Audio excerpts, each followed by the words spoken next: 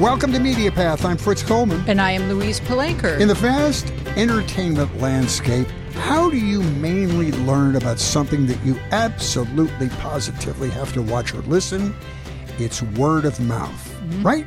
Mm-hmm. You trust the opinion of your friends to steer you to something awesome. Well, Media Path wants to be that friend whose opinion you trust. Now, today, Weezy and I are going to suggest our picks about the greatest Sidney Poitier movies that you might not have seen or have ever seen. We're just going to put them in the order that we love them. And then we're going to introduce our guest. I've been looking forward to talking to this guy. For my money, one of the greatest nightclub comics to ever practice the art form, Bobby Slayton, the pit bull of comedy. The only person who actually scares the crap out of the Omicron variant. He's going to be here in a couple of minutes. Terrifying. We're going to talk to Bobby. Yeah. First, I'm going to do my top 5 Sidney Poitier movies. Oh, incidentally, we're also going to discuss the life and times and sweetness and big heart of our friend Bob Saget that we're saying goodbye to today as well. So I'm going to go in reverse order here. This is number 5. Number 5 for me is Patch of Blue. This is a story of an uneducated, blind white girl who has been befriended by the black man. The black man being who? Sidney Poitier. She falls in love with him, having no idea that he's black. He's a kind-hearted soul, and they find escape in one another's lives.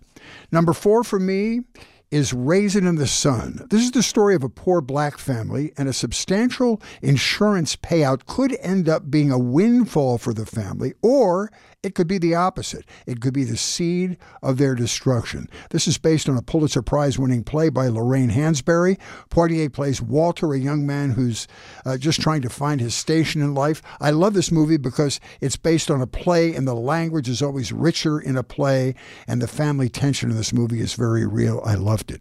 Number 3 for me, Guess Who's Coming to Dinner? An older couple's attitudes are challenged when their daughter introduces them to her new fiancé, who is, guess what? Black. It's Sidney Poitier, along with Spencer Tracy and Katharine Hepburn, 3 titans of American film, a beautiful film. Number 2, To Sir with Love. This is where a black teacher from British Guyana ends up as a teacher at a school full of rambunctious white high school students from the slums of London's East End, and Lulu's To Sir with Love, which was a major hit at the time, came from that film. And my number 1, In the Heat of the Night. A black Philadelphia homicide detective passes through the racially hostile town of Sparta, Mississippi. Detective Virgil Tibbs. He comes in contact with his main antagonist, racist police chief Gillespie, played by Rod Steiger. I love this movie because it's one of the greatest acting duels between talented guys, in my opinion, in the history of movies. Now, my top 3 ones. So, In the Heat of the Night, To Sir with Love, and Guess Who's Coming to Dinner, all came out in 1967. This was just after the Civil Rights Act of 1964, the Voting Rights Act of 1965. So the country was still in the throes of racial turmoil. And these 3 movies really poked at those issues head on. I think Sidney Poitier is one of the most charismatic, gifted presences in the history of film. I do, too. Weezy? You do know, it's a little-known Hollywood fact, the alternate title to In the Heat of the Night is Rod Steiger Chews Gum. They opted with The Heat of the Night. I think it's a better choice, actually. I did spend a lot of time watching Sidney Poitier movies over the weekend, Fritz. And in fact, I watched, and I advise that everyone do this. This is my recommendation of the week. I watched Blackboard Jungle back-to-back with To Sir with Love. Now, here's why that's fun to do. Blackboard Jungle is 1955, when the post-war nation was obsessed with the problem of juvenile delinquents. World War II veteran Richard Dadier, played by Glenn Ford, takes a teaching position at a rough New York City high school for boys. The staff warns him that the kids are a bunch of hoodlums, but Dadier remains idealistically purposeful. Oh, they're just misunderstood, and they're tough-talking until they beat him up in an alley, threaten his wife, and try to rape a teacher. It's a boys' school flooded with toxic masculinity. The teacher was asking for it. Even Glenn Ford's wife wants to know what she was wearing. But Sidney Poitier's, I know, it's difficult sometimes to watch stuff, but you have to place it within the period, right? But Sidney Poitier stands out as a student. This was his 8th film credit, his first being nightclub extra in 1947's Sepia Cinderella, which is probably a must-watch. So even as an edgy high school tough, he has that regal bearing, and we just believe in him, which is why, only 12 years later, in To Sir with Love, Sidney Poitier graduates from student to teacher. He is an American, Mark Thackeray, who is seeking a career in engineering while teaching at a rundown London East End school full of ruffians and proper school rejects. Thackeray inspires the kids to treat themselves and each other with respect, which is why they start calling him sir, and they start calling each other with respectful names. Once again, with the misogynistic tropes, there's a fair amount of gender stereotypes and slut-shaming, but placing the film within its historical frame of 1967 will give you the freedom to sloppy sob as Lulu sings To Sir with Love over the closing credits. And if you are out in search of shirtless Poitier, I recommend Lilies of the Field, in which he happens upon a group of nuns and builds them a church.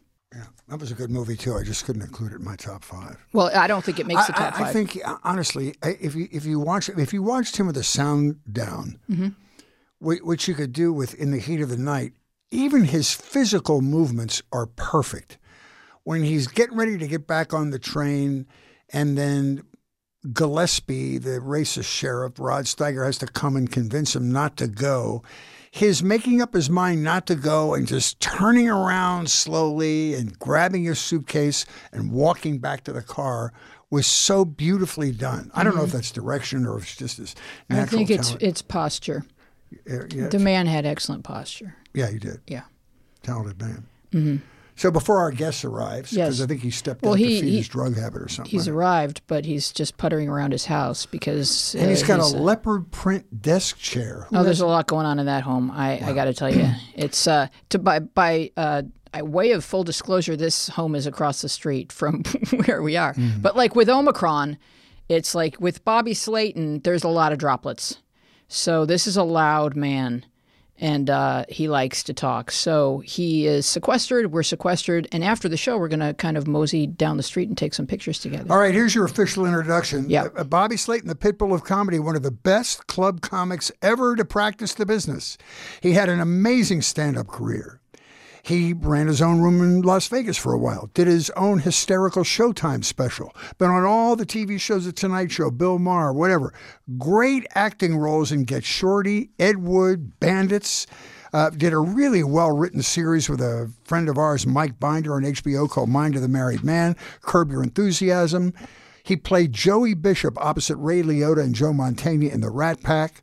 I want to ask him about this, too. Did Woody Allen's Amazon project called Crises in 6 Scenes. And he's Bobby Slayton. I'm so happy to talk to you, my friend. How are you?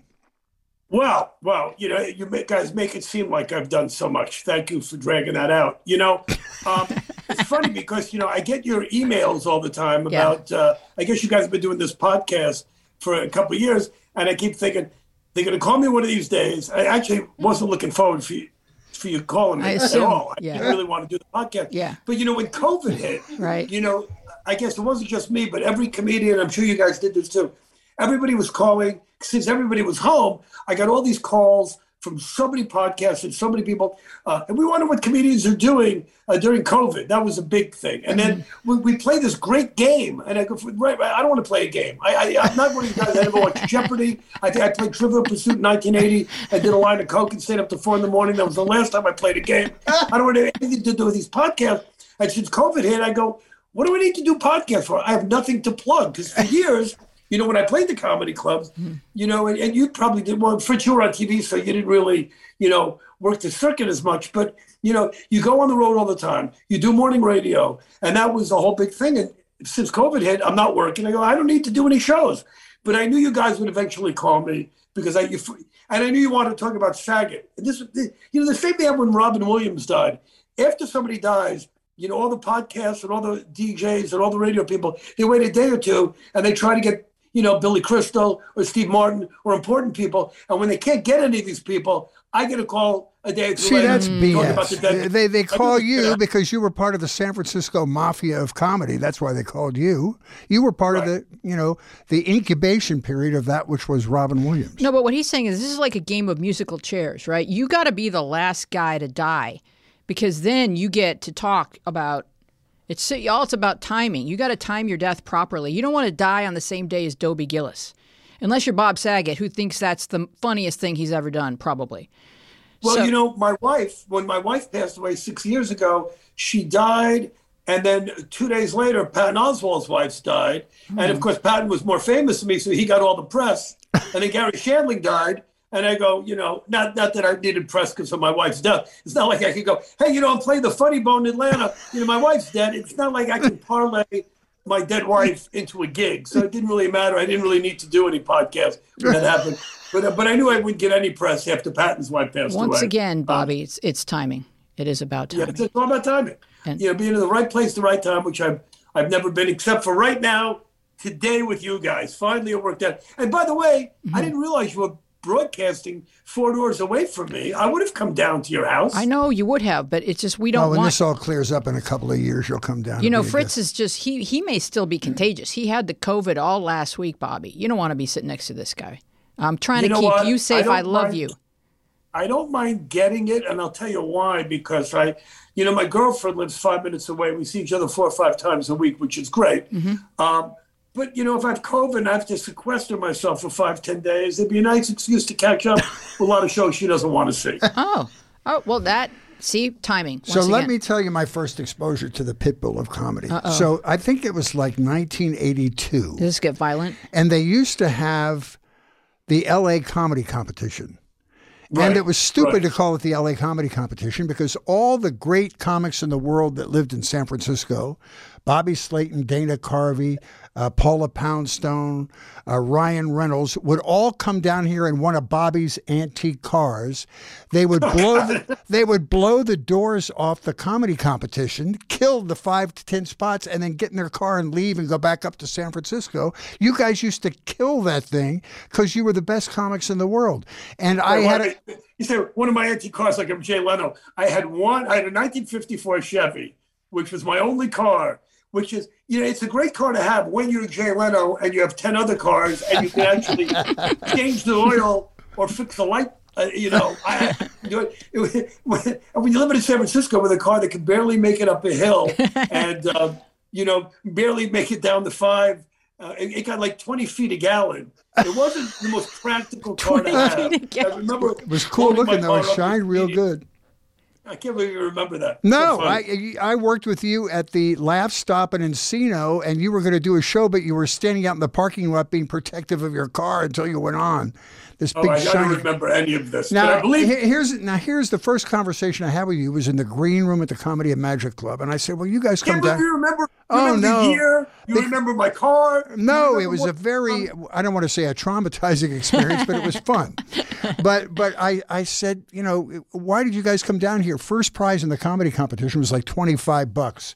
One night they would do it at the Ice House, and the next night they do it at Comedy and Magic Club. And I was talking to you about it, and I was dazzled at how many good comics there were in San Francisco. And he said, because San Francisco supports the arts and you can grow as a comic up there. And you told me it was costing you money to come down here because the top 5 or 6 working comics could make a living in San Francisco, a couple $1,000s a week without even having to leave town, which I thought was amazing. That was a lot of money at the time. You talk about right timing. The only time in my life I was ever in the right place at the right time, and I was just lucky, was when that whole comedy boom. And Fritz, you seem to know the years, but in the late 70s, early 80s, when comedy started taking off and every city was opening a comedy club, San Francisco had like 4 or 5, well, the best, 3 or 4. Holy City Zoo, all those great clubs up there. And there's also one-nighters. So you could drive and make $100, $500, whatever, at the time it was a lot of money. So every night you could probably work 6-7 nights almost every night. So and you can make 2,000, 3,000, 4,000. And are you getting more stage time because you can hit more clubs per night? Yeah, but now people always say to me now, I always get young comics asking me for advice. And I go, look, I never did anything right. I can't give you advice. I think when I started out, I don't know about you guys, but you just got up and you did it. There was no formula. There were no rules. There was no, guidelines. There was no pamphlet. Now people do comedy classes. And now the only time you can watch a comic and see how anybody did it was maybe to watch the Tonight Show or Merv Griffin. Now there's a million Netflix specials. There's a million comics. There's YouTube. So not only can you watch how to do it, but at the same time, I think the negative thing is it's all been done already. I see comics now doing things that comics of our generation and maybe the generation before, it's all been done. It's almost like music. I've heard it already. And I'm not saying there's not room for new comics. You see a lot of good people, but I think it's tougher now than ever to do stand-up. To be unique, yeah. And you were starting in San Francisco at a time when the comics had to go on strike to get paid down here in 1980 or whatever it was. That. But you guys were being paid in San Francisco, right? So we had to go on strike to get like a $25 tip at the Comedy Store down here, which kind of kept a damper on the growth of comedy and the growth of performers getting better down here. Yeah, but that strike didn't go on for very long. Then it wasn't only like a month. No, but it was the attitude of the club owners, and they were spoiled.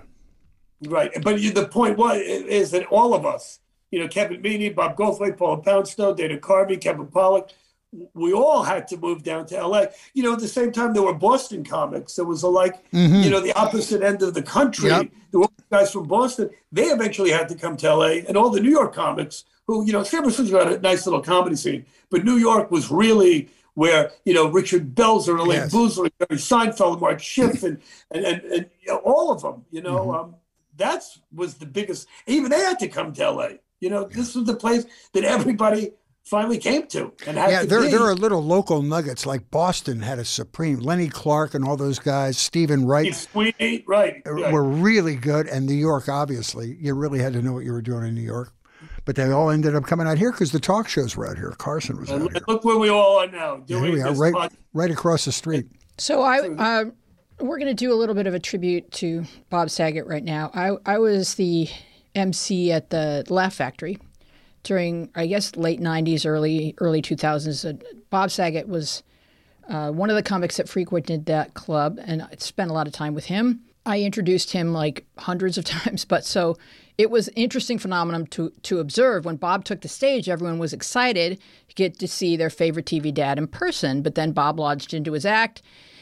And the look on people's faces was as if Ward Cleaver had walked up to them and cracked a bunch of fart jokes and then told them that his balls itch. Folks went from shocked to delighted, and if they weren't able to make that shift, Bob was like, you can either get on board with this or not because I am going to continue. And then he'd talk about how on America's Funniest Videos, a monkey stuck his finger in his butt, sniffed it, and then fell out of a tree. And this was Bob Saget in real life. It was something else to watch people get with the program on who Bob was going to be on stage. It didn't take long. It was quite a ride.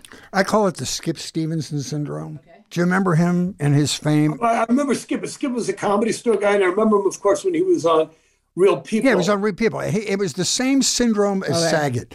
He had this real scrubbed American, unoffensive McDonald's type character because he had this sort of platonic sexual tension with Sarah Purcell, and they were real cute about it and everything.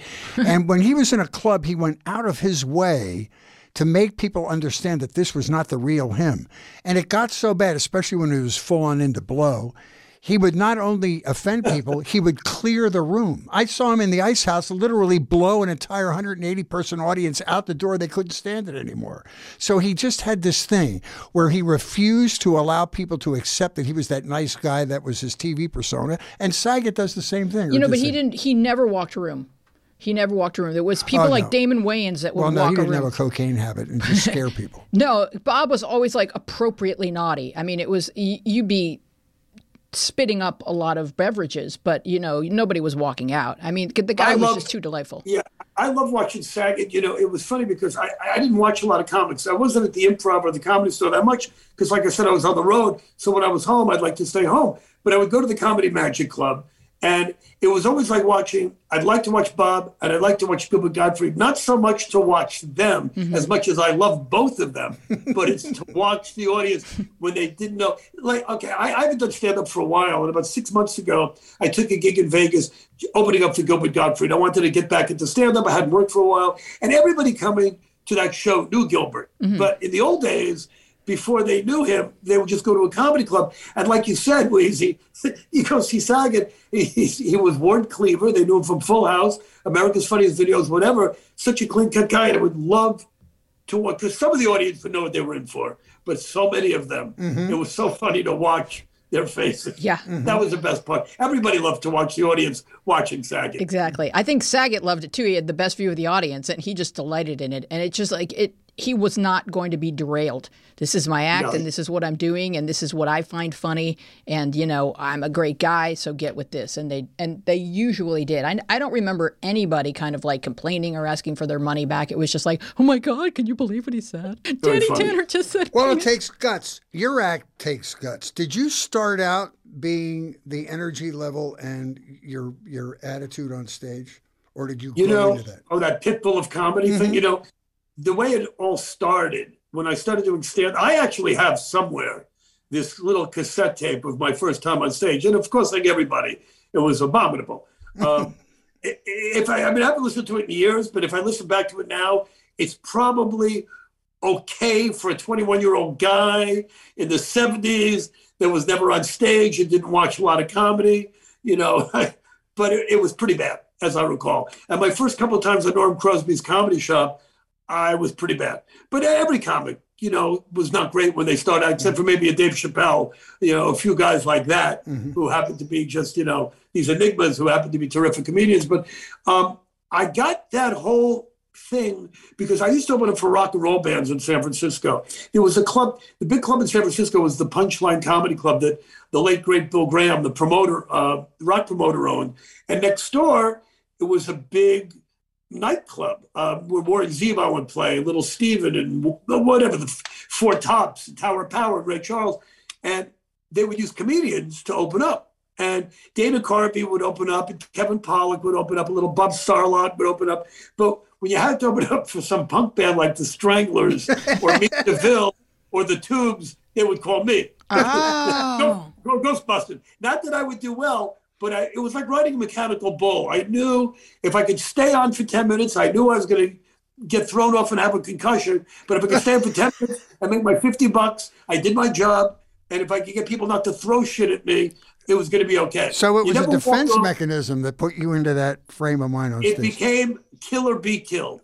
And yeah, that's how it kind of started. And also, the alcohol, and I never did massive amounts of cocaine, but you did a little coke, you had a shot of vodka, you had that whole punk rock and roll mentality, and that, rebel, and that Lenny Bruce, and kind of get them before they get you kind of thing. So yeah, and it probably, and it's probably very exhilarating when you can pull it off and come off stage and be like I nailed that. That probably feels like you're flying.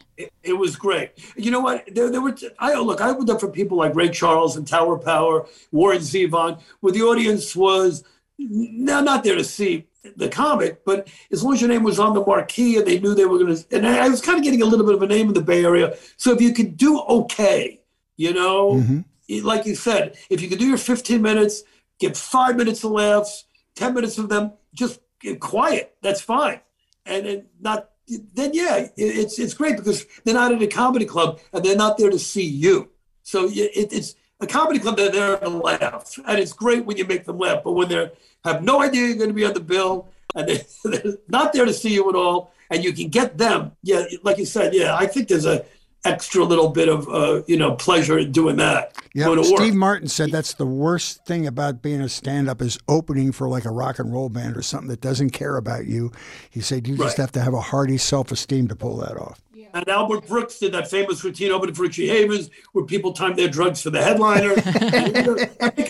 Every comic has horror stories about comedy clubs and bachelorette parties and being drunk and the 3 shows on Saturday, but opening for a rock band. So that's where that whole aggressive thing happened, And also, I'm like, look, right now I'm 66 years old.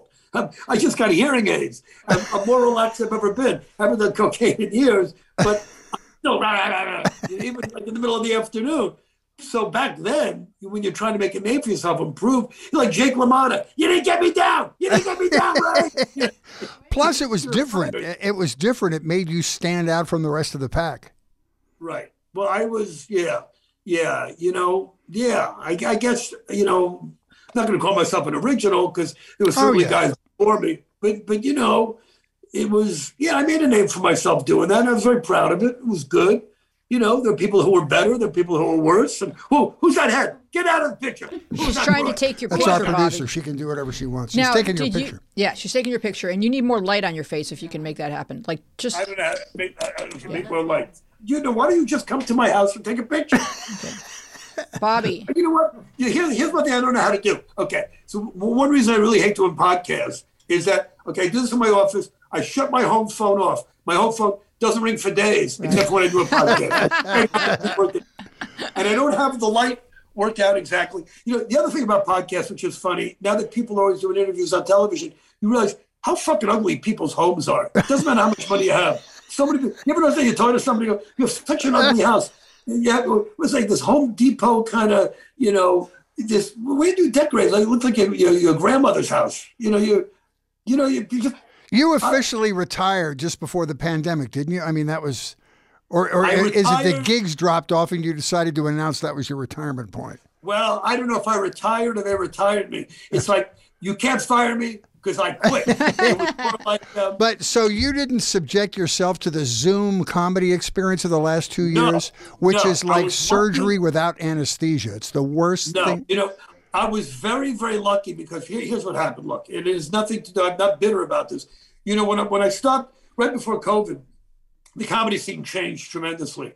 Netflix, young comics, all my fans, what few fans I had, either died or retired or moved to Florida or didn't give a shit about comedy clubs anymore, DUIs, bachelor parties, urban crowds, whatever it is. I don't want to go out.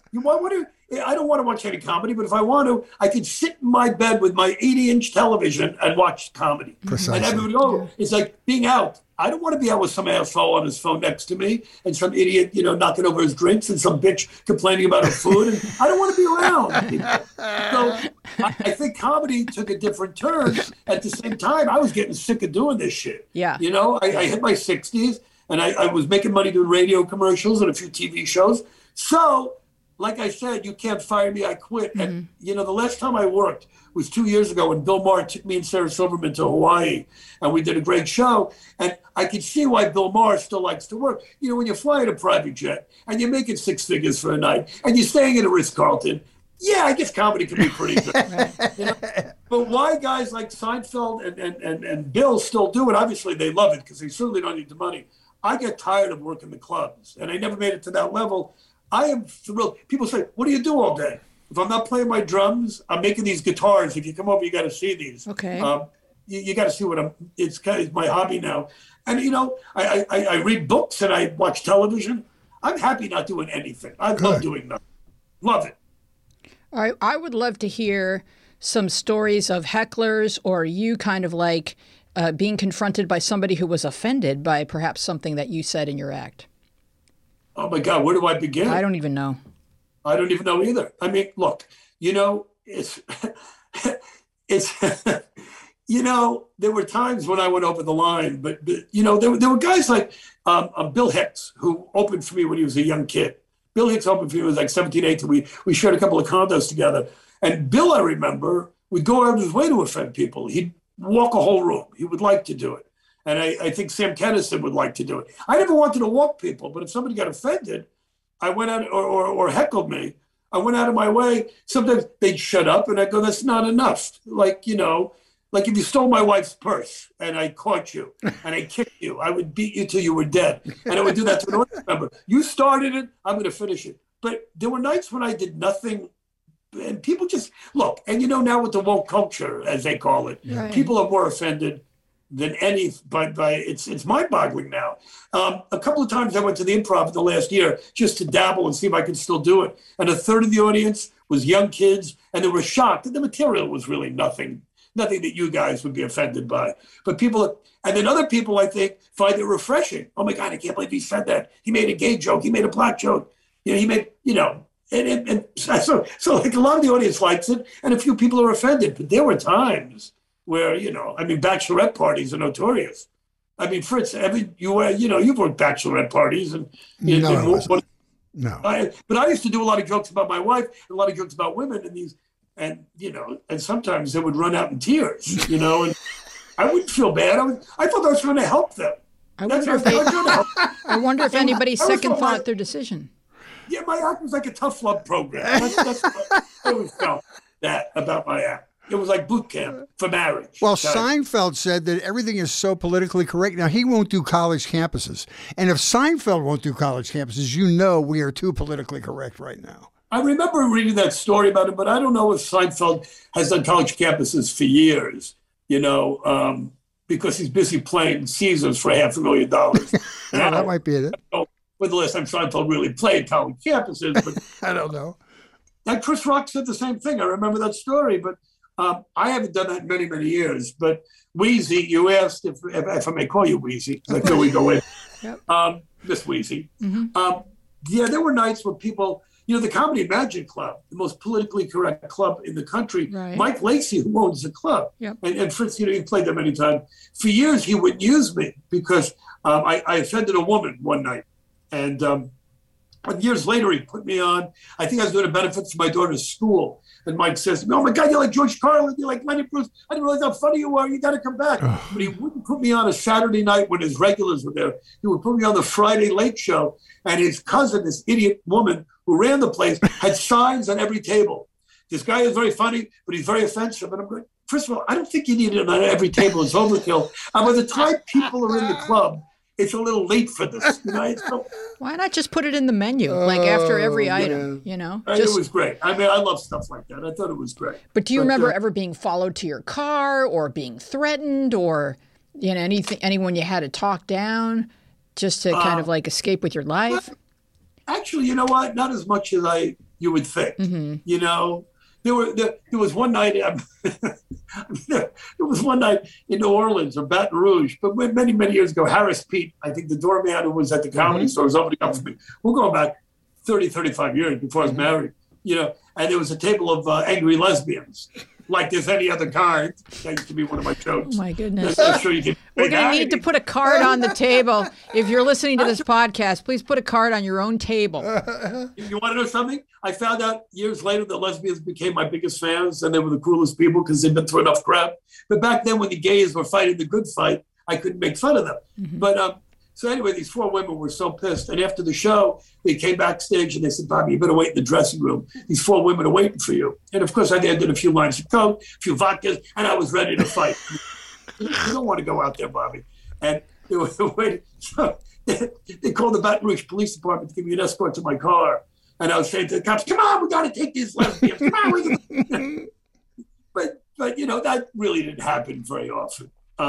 Speaking about that same topic, the LGBTQ topic, what about Chappelle's current turmoil that he finds himself in? What's your opinion about that whole thing? Well, what's very funny is 2 years ago, and not that I took it from Chappelle took it from me, I did that exact same joke for like a year about the what was the joke about pussy? I forgot the joke already. But then Chappelle did it on a special. It wasn't an impossible joke to think of. He got so much crap for it. What was the joke? I don't even remember now. It's been so long since I did stand up. All I remember is that he was saying something about trans people. That's the current thing. It's the trans. But you know what? And look, I love Dave Chappelle with a passion. I thought his special was great, a little preachy, but great. But you want to know something? When I started doing stand-up in San Francisco, the reason I got so much shit was for the exact same reason. When I was 22 years old, is that the gay movement was just starting out. I started in San Francisco in the early 70s. So the hippie movement was kind of winding down, ending. The Jefferson Airplane, Grateful Dead, and the whole gay movement, before AIDS was starting to be big. So it was hippie, gay kind of transition. And I remember there was a black comedy night in Oakland. There was a gay comedy night in the Castro district. And there were gay comics making fun of straight people and black comics making fun of white people. And at 22, I said, wait a second, that's fine. You can make fun of me, but I can't make fun of you.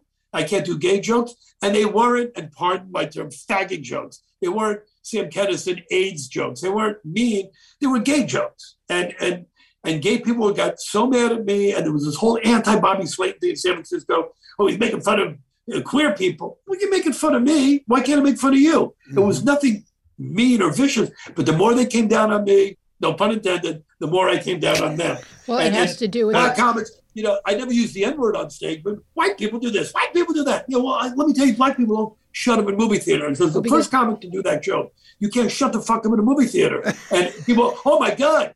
But for the most part, and even black people found it funny. But there were that one aspect that, you know, the militant, radical, gays, blacks. So if you're going to give me shit, I'm just going to give it back to you. So the whole point was Dave Chappelle, the trans people are the same way. I think there's like 30 of them. And they talk so much, it makes it seem like there's a million of these people.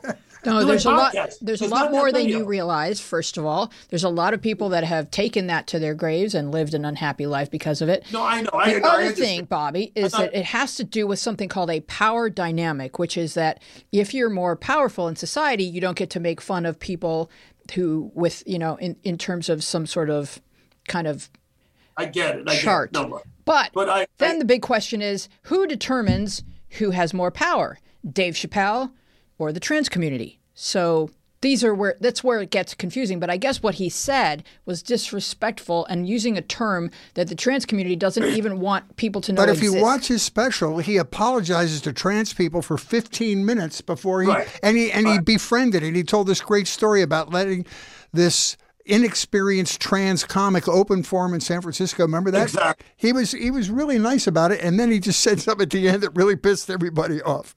It was. Look, I think. Look. I don't want to talk about it because I don't want to get any traffic. I think most trans people, and I can't speak for the trans community, I think most of them find it very funny or didn't really care. But there are a few people that get very offended. The same thing happened to me. And okay, look, if I was trans or I was gay or I was black in the 70s, I can see why people hate police, and I can see why people are offended, and I can see why people are touchy. I get it. I do get it. I really do. But that's why I'm glad I'm not doing stand-up anymore, because I don't want to have to walk that line and apologize or explain. Yeah, it's quite a tricky needle to thread. So we would love to hear you tell some jokes that you've retired because they're completely offensive in today's culture. Well, I wish you would have given me a heads up on this.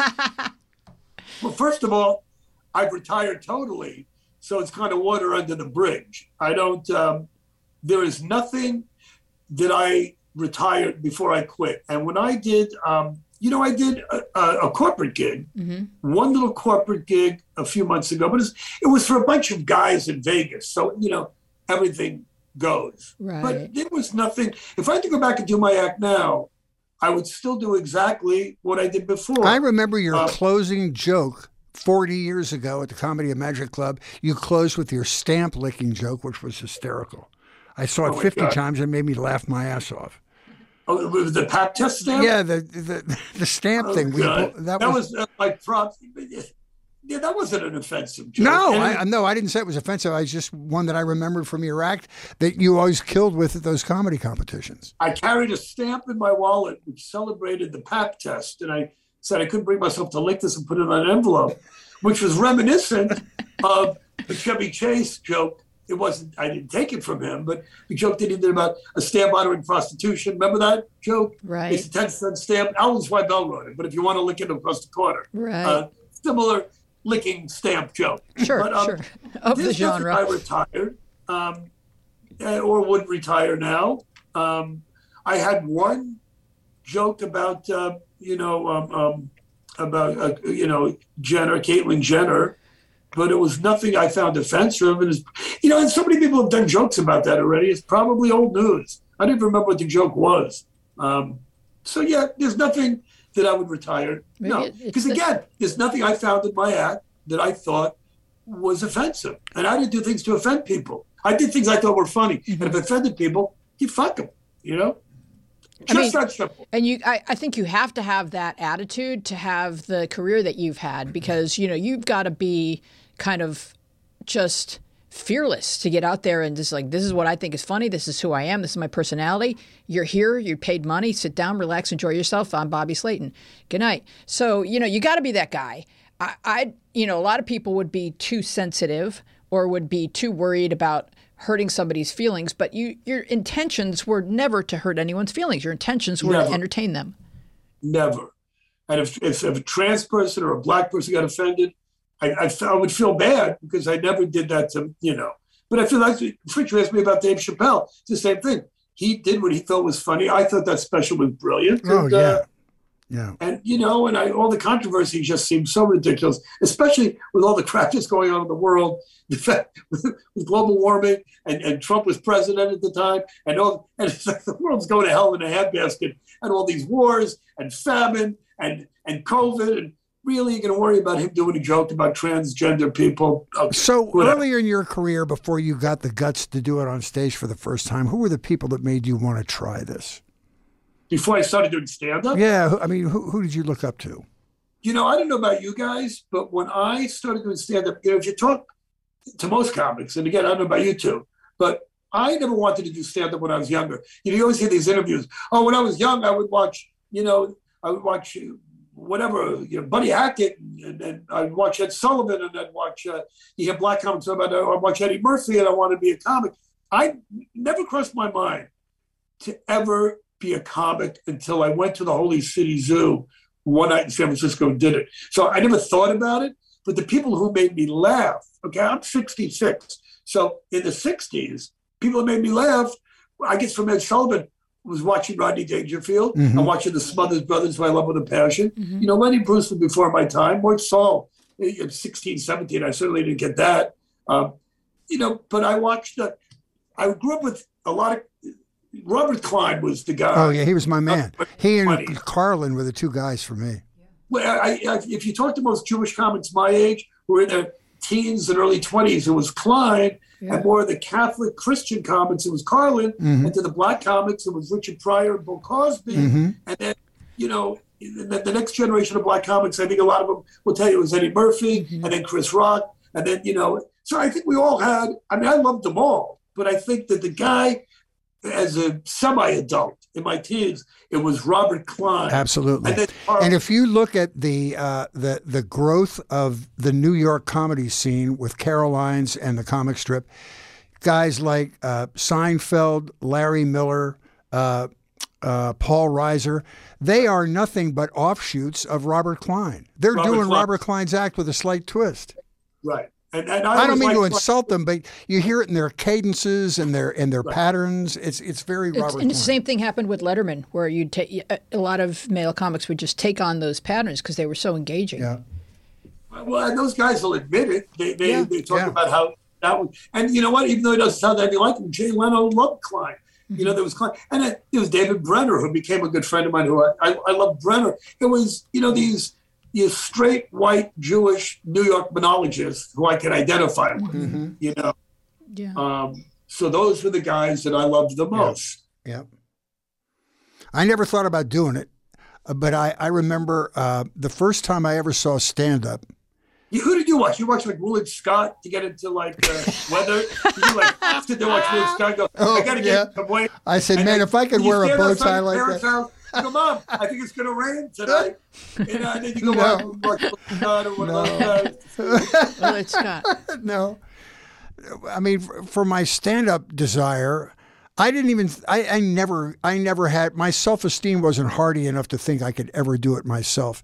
But when I was a junior in high school, I think, or a senior, somebody bought me tickets. On the East Coast, they used to have these things called music fairs. Buffalo had one called the Melody Fair. And in California, or in Pennsylvania, where I grew up, they had the Valley Forge Music Circus. This was like a Cirque du Soleil tent with 3,000 seats, and it was a beautiful venue. So somebody bought me tickets to see George Carlin. I'd never seen stand-up. I didn't know the tricks that it takes you a couple of years to sort of build this. But this guy stood on stage and for an hour and a half told in such a matter-of-fact way these wonderful stories, never looking at notes and everything. And honest to God, it was like a religious experience for me. I said, how can somebody do that? And I was mesmerized by him. So he was my conversion to really. He was before I started doing stand-up, I went to see him too. I was a doorman before I started doing stand-up at 21. I was a doorman at a club called the Boarding House in San Francisco, where Robin, before he was Robin, opened up for Melissa Manchester, and Steve Martin played there a lot with the Nitty Gritty Dirt Band. Man, they would open up for him, and I'd watched them. Still never thought about doing stand-up. And then Henny Youngman came in and did a week. His, one-liners from the old Borchfeld Catfield days. And I'm watching him, and again, none of them were role models for me. I never watched Robin or Steve Martin or Henny Youngman. I want to be one of these guys. They made me laugh, but it never crossed my mind to do it. Mm-hmm. And I went to a party one night. That's how I started doing stand-up. Went to a party one night and started doing Henny Youngman's jokes. I was 21 years old. Somebody said, hey, there's a club called the Holy City Zoo. You should try stand-up. So I wrote 5 minutes of material, not one-liners, take my wife, please kind of stuff, but awful stuff, like I said earlier. Well, let me ask both of you. If you're 12 years old, you're 15 years old, do your friends describe you as funny? Yeah, mine did. Yeah. I mean, it was the only way I got attention. I was bad in athletics. Class clown. I was that really unhealthy. That was me. So that means that when you saw stand-up, it wasn't that foreign to you. It wasn't such a leap to kind of imagine, I could take what I am naturally and sort of craft it into an act. This is something I could get paid for this and do it for an hour and a half, and nobody says, shut up. That would be weird. Every April Fool's Day, I went down to the local joke store, and I bought, the fake vomit, fake doggy do. That wasn't really stand-up. It wasn't a strong closer, but it worked. The joy buzzer. None of my tricks or jokes really ever seem to fool anybody. The fake vomit. And, I bought the fake vomit too, Bobby. But I tried. I saw a kid at camp with the fake vomit, and I'm like, where did you get that? It's like it becomes a desirable item, and what were some of the other things that I just, of course there was I guess they call it a whoopee cushion, but, the thing that farts when you sit down. I had to have that, had to have the buzzer. Yeah, you could send away at the end of the comic books, right? There was stuff you could send away for that was just kind of amusing. The Johnson Smith catalog sent away for everything. I talked to George Wallace one time, and he said the hardest he's ever worked in his life was running his own room in Las Vegas, which you have experience doing. You had Hooters. What hotel was that in? Oh, my God. Hooters was at Hooters. No, so it wasn't part of like a main hotel or something. No, it wasn't a Hooters restaurant. It was a Hooters hotel. Okay. Hooters has a but hotel. Anyway, but am I right about that? He said because what happens is they give you a budget. You have to buy your own advertising. You have to hire your own acts. You have to hire the stage crew. It's a really hard job, and only a small portion of it is actually performing. I'll tell you quickly what happened with me, and it was a godsend. I was working the clubs. This is 10 years ago. Work was drying up again. I wasn't on television a lot. I was working, but I was playing horrible comedy club. And Hooters wanted to put entertainment into their hotel. Their hotel was right off the Strip. And it was on a corner. We had the MGM Grand. Across from you had New York. And across from that, you had the Luxor. So Carrot Top was at the Luxor. New York either had Roseanne Barr or Louis Anderson. And over the MGM Grand, every week was either a boxing match, Robin Williams, David Copperfield, Lewis Black. And I'm off the Strip, and it's a Hooters hotel. So right there, I have 2 strikes against me. But what I got was something that no comic in my generation ever had. Rita Rudner was the first comic of our generation to go into Vegas. I mean, there were all the Vegas comics, the Buddy Hackett, Don Rickles, the Rat Pack. But of our generation to have their own room, Rita was the first one. Mm-hmm. And her husband, Martin, who was an advertising, brilliant PR I know those guys. He was a great, great guy. And Rita went in there with this great act that was perfect for Vegas, and they did all this PR work. And then George Wallace, I think, was the second one to go in. And then again, like I said, Louis Anderson went in, and there were all these comedians, Seinfeld would be playing, and George Carlin, and Bill Cosby, whatever. So there was always something going on in that town, and it was crazy. So when Hooters hired me, they actually gave me a salary, and George Wallace and none of those guys got a salary. They went for a piece of the door, had to do their own advertising, had to put themselves in their own, hotel and pay for their rent. And Hooters, for some reason, and I don't know how I worked this out, but the guys shined down on me. They gave me this room and I don't have time to tell you the whole story, but it was not a great room, but I fixed it up. And I went out, and George Wallace and Rita Rudner's husband said to me, look, I don't know what to tell you. There's so much competition in this town now. It's going to be hard to put asses in the seats. Go to the concierges, give them free tickets. So every day I would go to concierges and I would go to all the hotels and not only give them free tickets, but I got the press to like me, give me some nice reviews. And one day I came up with this brilliant plan. I thought, look, they call me the Pitbull of comedy. I wonder if I send away, I bet you some company makes chocolate dog shit. And I went on the internet and they made chocolate dog shit. Okay. And I sent away for all this chocolate dog shit. I went to Michael's Arts and Craft Supply and I put those little Chinese takeout boxes, which all had bones on them. And I put in that Easter grass. I put in that grass, chocolate dog shit, and 2 tickets for my show, and a little review. And I went to every concierge, and I got a lot of press for this, for the chocolate dog shit. And people told me it was actually really good. And so anyway, I started getting these really nice reviews. And then I decided, some of this is on my website, there's no way I can compete with David Copperfield and these big, beautiful hotels and Rita Rudner and Frank Sinatra, and whoever was playing in town. So I needed a really good opener. And I had Hooters paid for this. I had every comic playing Vegas in the next month do a little 1-minute video for me. And I wound up having a 15-minute video of Robin Williams, Jay Leno, the Smothers Brothers, David Brenner, Louis Anderson, Rita Rudner, Carrot Top, 30 comics, Howie Mandel, and the list goes on and on and on and on and on and on. And they would all, how can you go see Bobby Slayton? You were at Hooters watching this idiot? And it was brilliant. That was your opening act. It was I actually had an opening act also, but for people who didn't know who I was, it was such a nice thing. Yeah. Wow, Alice Cooper and Jay Leno and Robin Williams. And gives you credibility. Who did you have open for you at the club? I had a guy named Robert Duchesne, who was a great friend of mine to open it, but I had a few comics come by and open up. It's funny when people find out you have a room, how many people call you, oh, Bobby, just stop by to say hello. Oh, by the way, here's my video if you need an opener.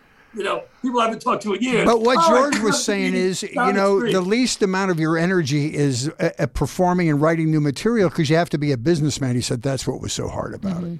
It was, but Hooters put me up. They gave me a beautiful condo next door.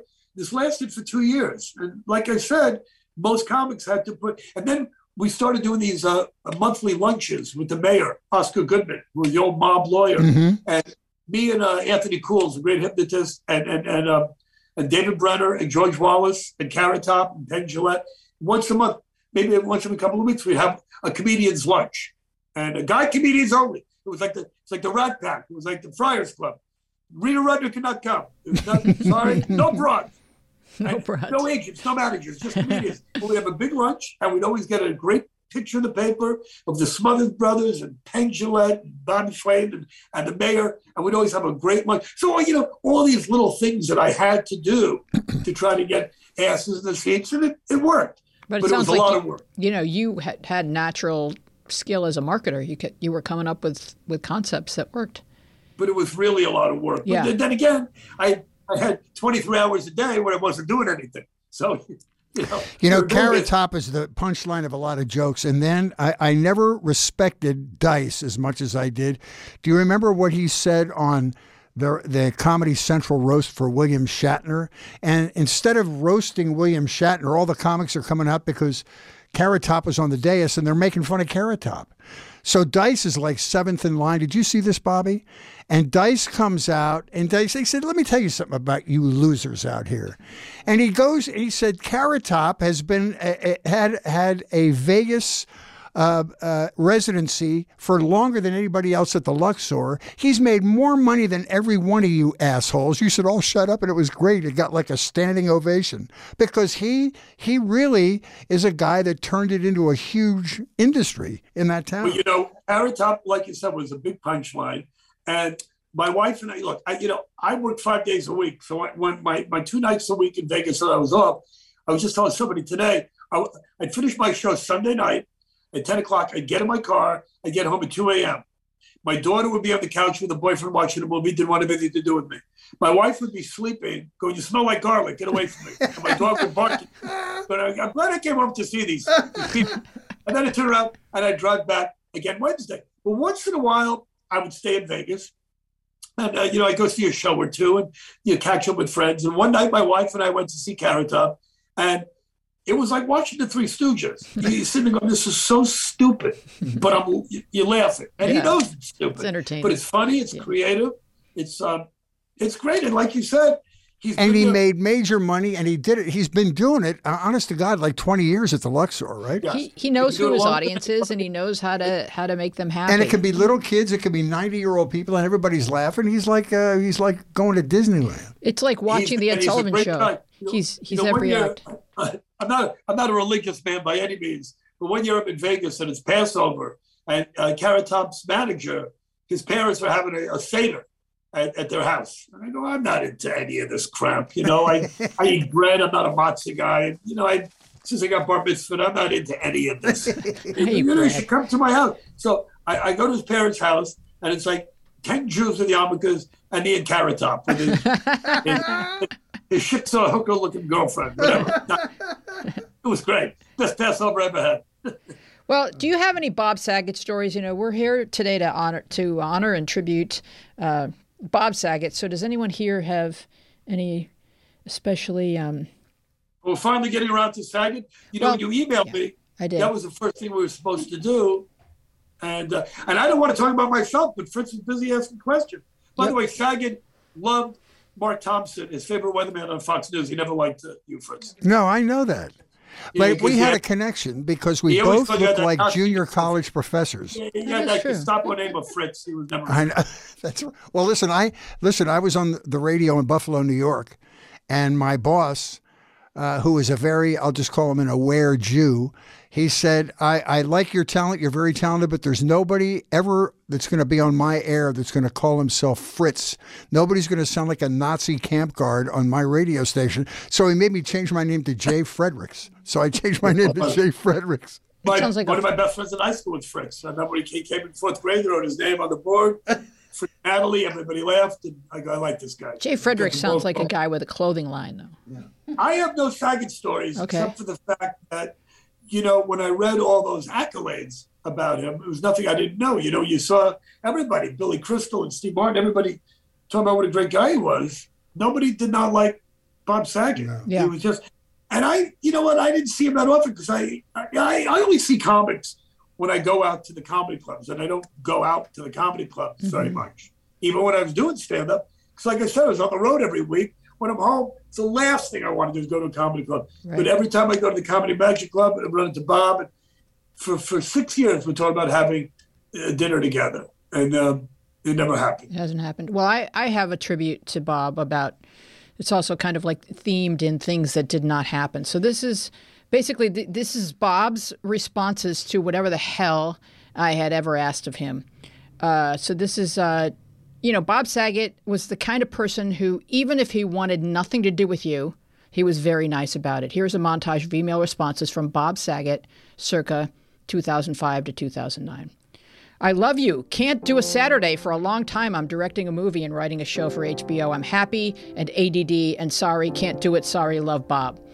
I'd love to, but can't do anything till July or August ever, as I'm directing a movie that takes 25/9 of my life, and I do a gig now and then at a theater, college, or club and miss my kids terribly. So sorry, just definitely can't drive anywhere till this movie's done. Face of the Penguins Take Off of March movie, narrated by Samuel Jackson, sending my love and thanks, thinking of me, love, Bob. He did get a plug in there, didn't he, though, in your email response? This, the listening audience is me.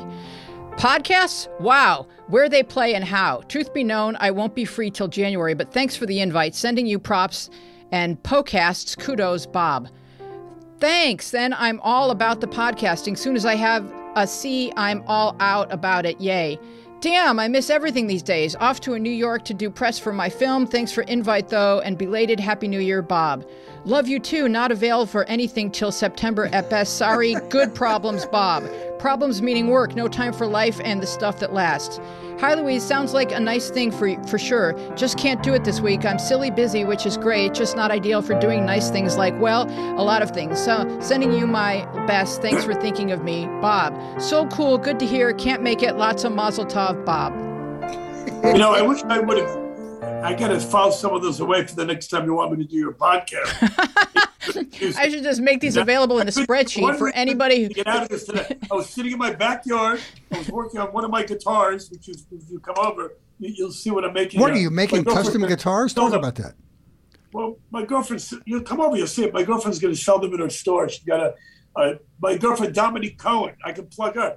Beautiful jewelry store in Palm Springs, Palm Desert at Beverly Hills. She's a beautiful jeweler. And I can plug Skechers, who I do commercials for now. And only wear Skechers because they're the best shoes. Nice plug. I want all your imaginary listeners to buy Skechers and go to Dominique Cohen. We're going to close up the show, Bobby, and then we're going to walk across the street and take some pictures with you in the middle of the road. So let me get You're not going to come in the house? No, that's the whole point. I'll come in the house. What do you not I'm get super about immune. COVID? Come in the house. I'm not coming in the house. Fritz can go. I've had my shot. So you don't go anywhere? You're afraid to go anywhere? Bobby, I have a 92-year-old mother, and I have to eat dinner with her in the backyard with like a tiny propane heater. This is us trying to just make it through this Omicron. I've already have it. I'm not going to catch anything. He's just had the Omicron. He may still be contagious. If you want to invite him into your house, be my guest. But I need you to come outside and pose for a picture with us.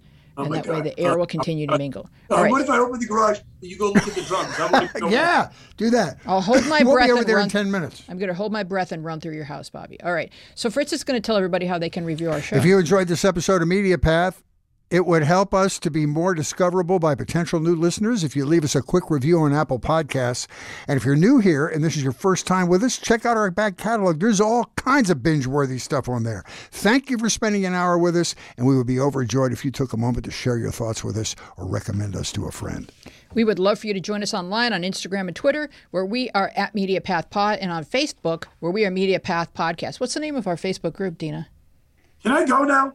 Yeah, you can go. Yeah, open the garage door. We'll be right over. Yeah.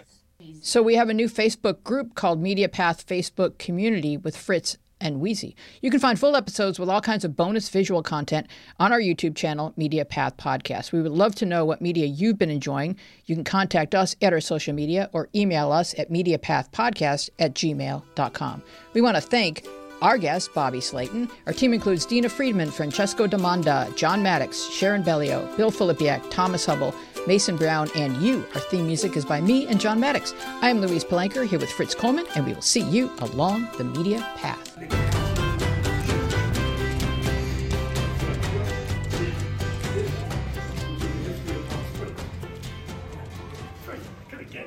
That's what they call it. But everything about Palm Springs, because all the celebrities live there. So she's going to sell these for like $8,000, and I go, I don't know if anybody's going to buy these. But if you want to sell these for $7,000, $8,000, you know, they took me. It takes me like a month to make it. Will you take the blues one and then send me the picture? Yeah. Where do you want me to do it? Jesus, man, those are beautiful. But you know, they're very fragile. It's a lot of. It's going to have to hang on. Oh, can I see the back? Yeah, well, that's what's going to happen. They're real, but they're a tremendous amount of work. And I'm like a mental patient when I start doing one of these.